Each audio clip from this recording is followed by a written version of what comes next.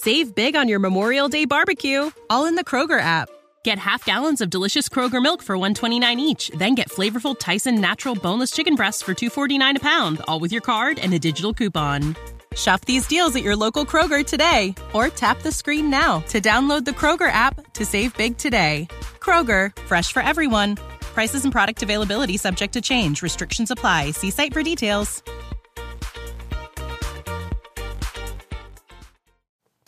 Hey, cuz, welcome to the next episode of How Good It Is, the show that takes a closer look at songs from the rock and roll era, and we check out some of the stories behind those songs. And today, we're dining on some rock lobster. How good it is. Hi there, I'm Claude Call. I've got trivia right after this. Hello, folk music fans.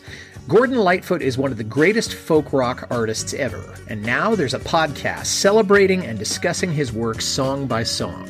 It's called Carefree Highway Revisited, and every episode, your host, that's me, Mike Messner, will examine one of Gordon's songs with the help of a special guest. So, if that's your cup of tea, why don't you follow us on Podbean, Spotify, iHeartRadio, or TuneIn? That's Carefree Highway Revisited. Mike and I got together on an episode, which you can hear on his show as episode 15, or on my episode after next. That'll be number 152 if you're not listening in real time.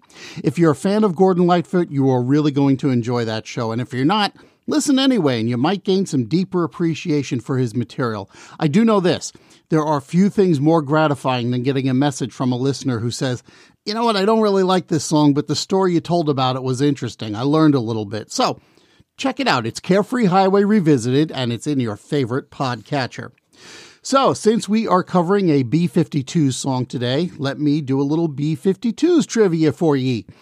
There's a song that appeared on the initial pressing of their 1983 album, Whammy, that doesn't appear on subsequent releases. What song disappeared from the Whammy album, and why? Believe it or not, there's a weird little hint that you get during the show. However, I will have the answer to that question, and a little bit more, of course, near the end of the program. You know, I remember watching Saturday Night Live as a high schooler the night the B-52s first premiered on the show in February of 1980. And the thing about their performance that I remember best was just so stark. It had such an underproduced feel, and it was kind of weird, and the girls had these beehive hairdos, and nobody smiled, and I was just fascinated by all of this. And as it happened, Rock Lobster was that first B-52s song that I saw and heard that night. But let's back up just a little bit more. The B-52s hail from Athens, Georgia, during a time when that seemed to be where a lot of bands came from. But while most of those acts emerged from Atlanta, siblings Cindy and Ricky Wilson and drummer Keith Strickland actually grew up there.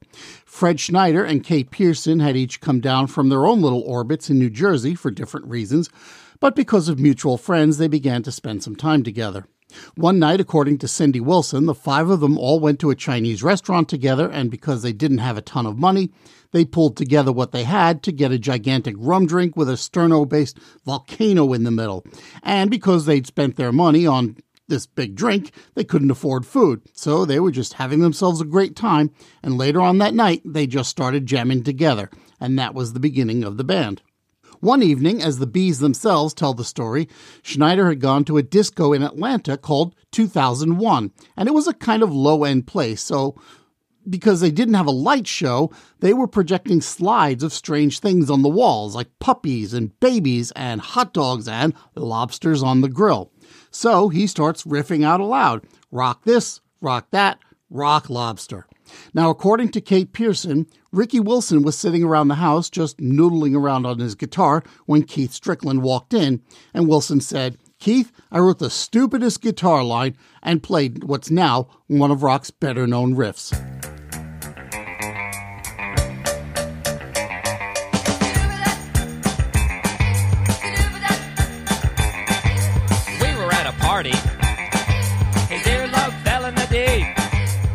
And the crazy thing is, when he was doing it, he'd recently lost 2 strings on his guitar, so he's playing it as 2 parts, one on 2 strings and one on the other 2.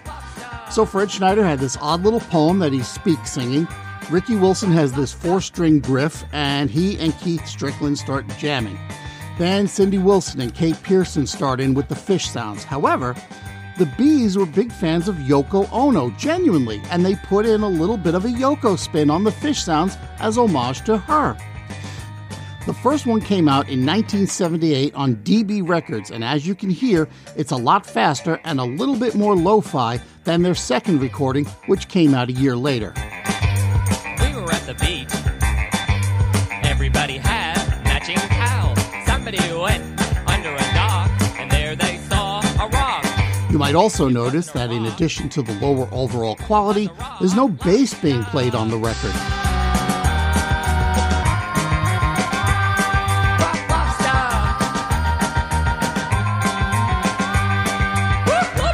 The second single from 1979 from their debut album runs 6:49 on the album, and it's cut down to 4:52 for the single and cut further down to 3:57 for the radio airplay.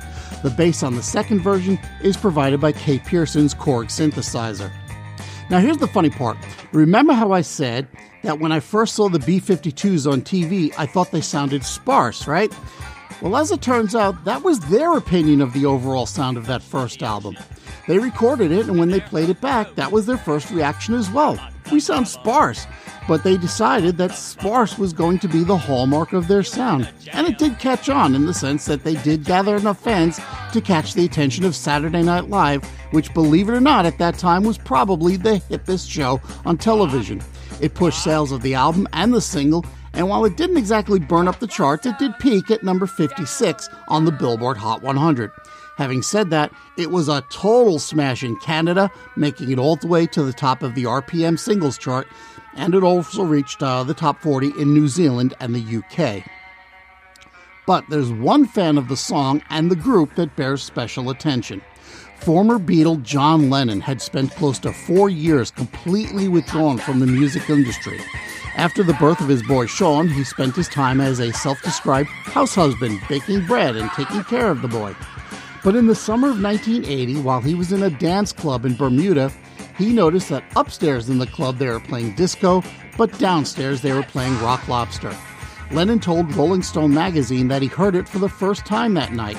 The surreal lyrics and the warbling screams of the fish noises reminded him of Yoko's music, and with good reason. So he decided it was time to break out his guitar and get back in the studio. Lennon said that over a 3-week period, he and Yoko wrote about 25 songs, some of which became the Double Fantasy album. That was the last one he would release during his lifetime. Now, of course, the band was thrilled to not only to have inspired John Lennon to get back into the studio, but to get the opportunity to meet their own inspiration, a kind of full circle thing. In fact, when the B-52s did a 25th anniversary show, Yoko Ono joined them on stage. Here's a clip of that show, and as they get to that down, down break, Schneider introduces Yoko, and she begins singing with them a few moments later.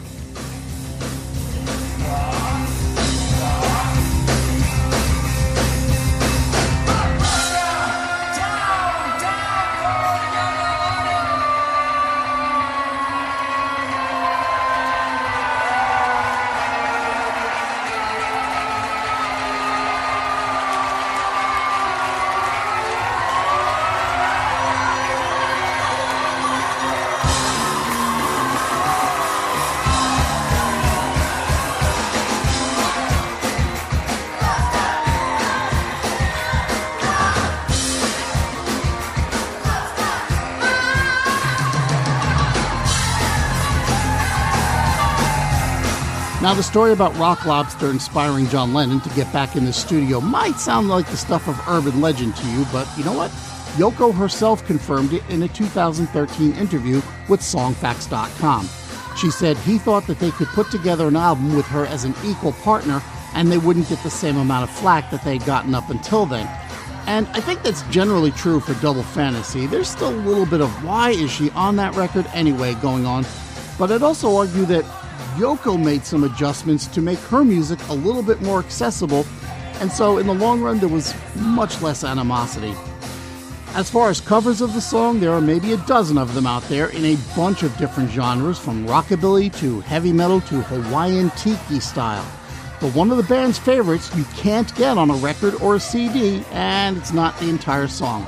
It appears in a 4th season episode of the show Family Guy titled The Cleveland Loretta Quagmire. Cleveland, sit down. I want to sing a little song that kept me going when I had troubles.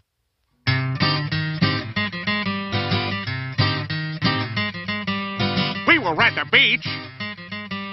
Everybody had matching towels. Somebody went under a dock, and there they saw a rock. But it wasn't a rock. It was a rock lobster.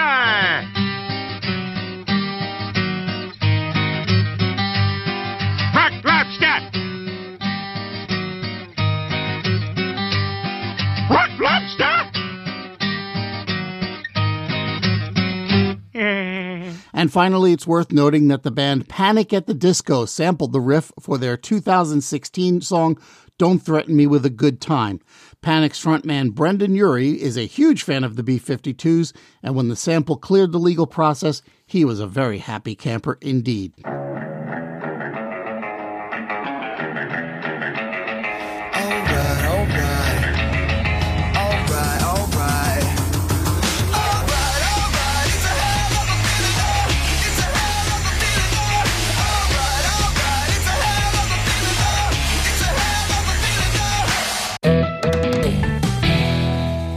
And now it's time to answer our trivia question. Back on page 2, I asked you about the song that disappeared from the B-52s album, Whammy.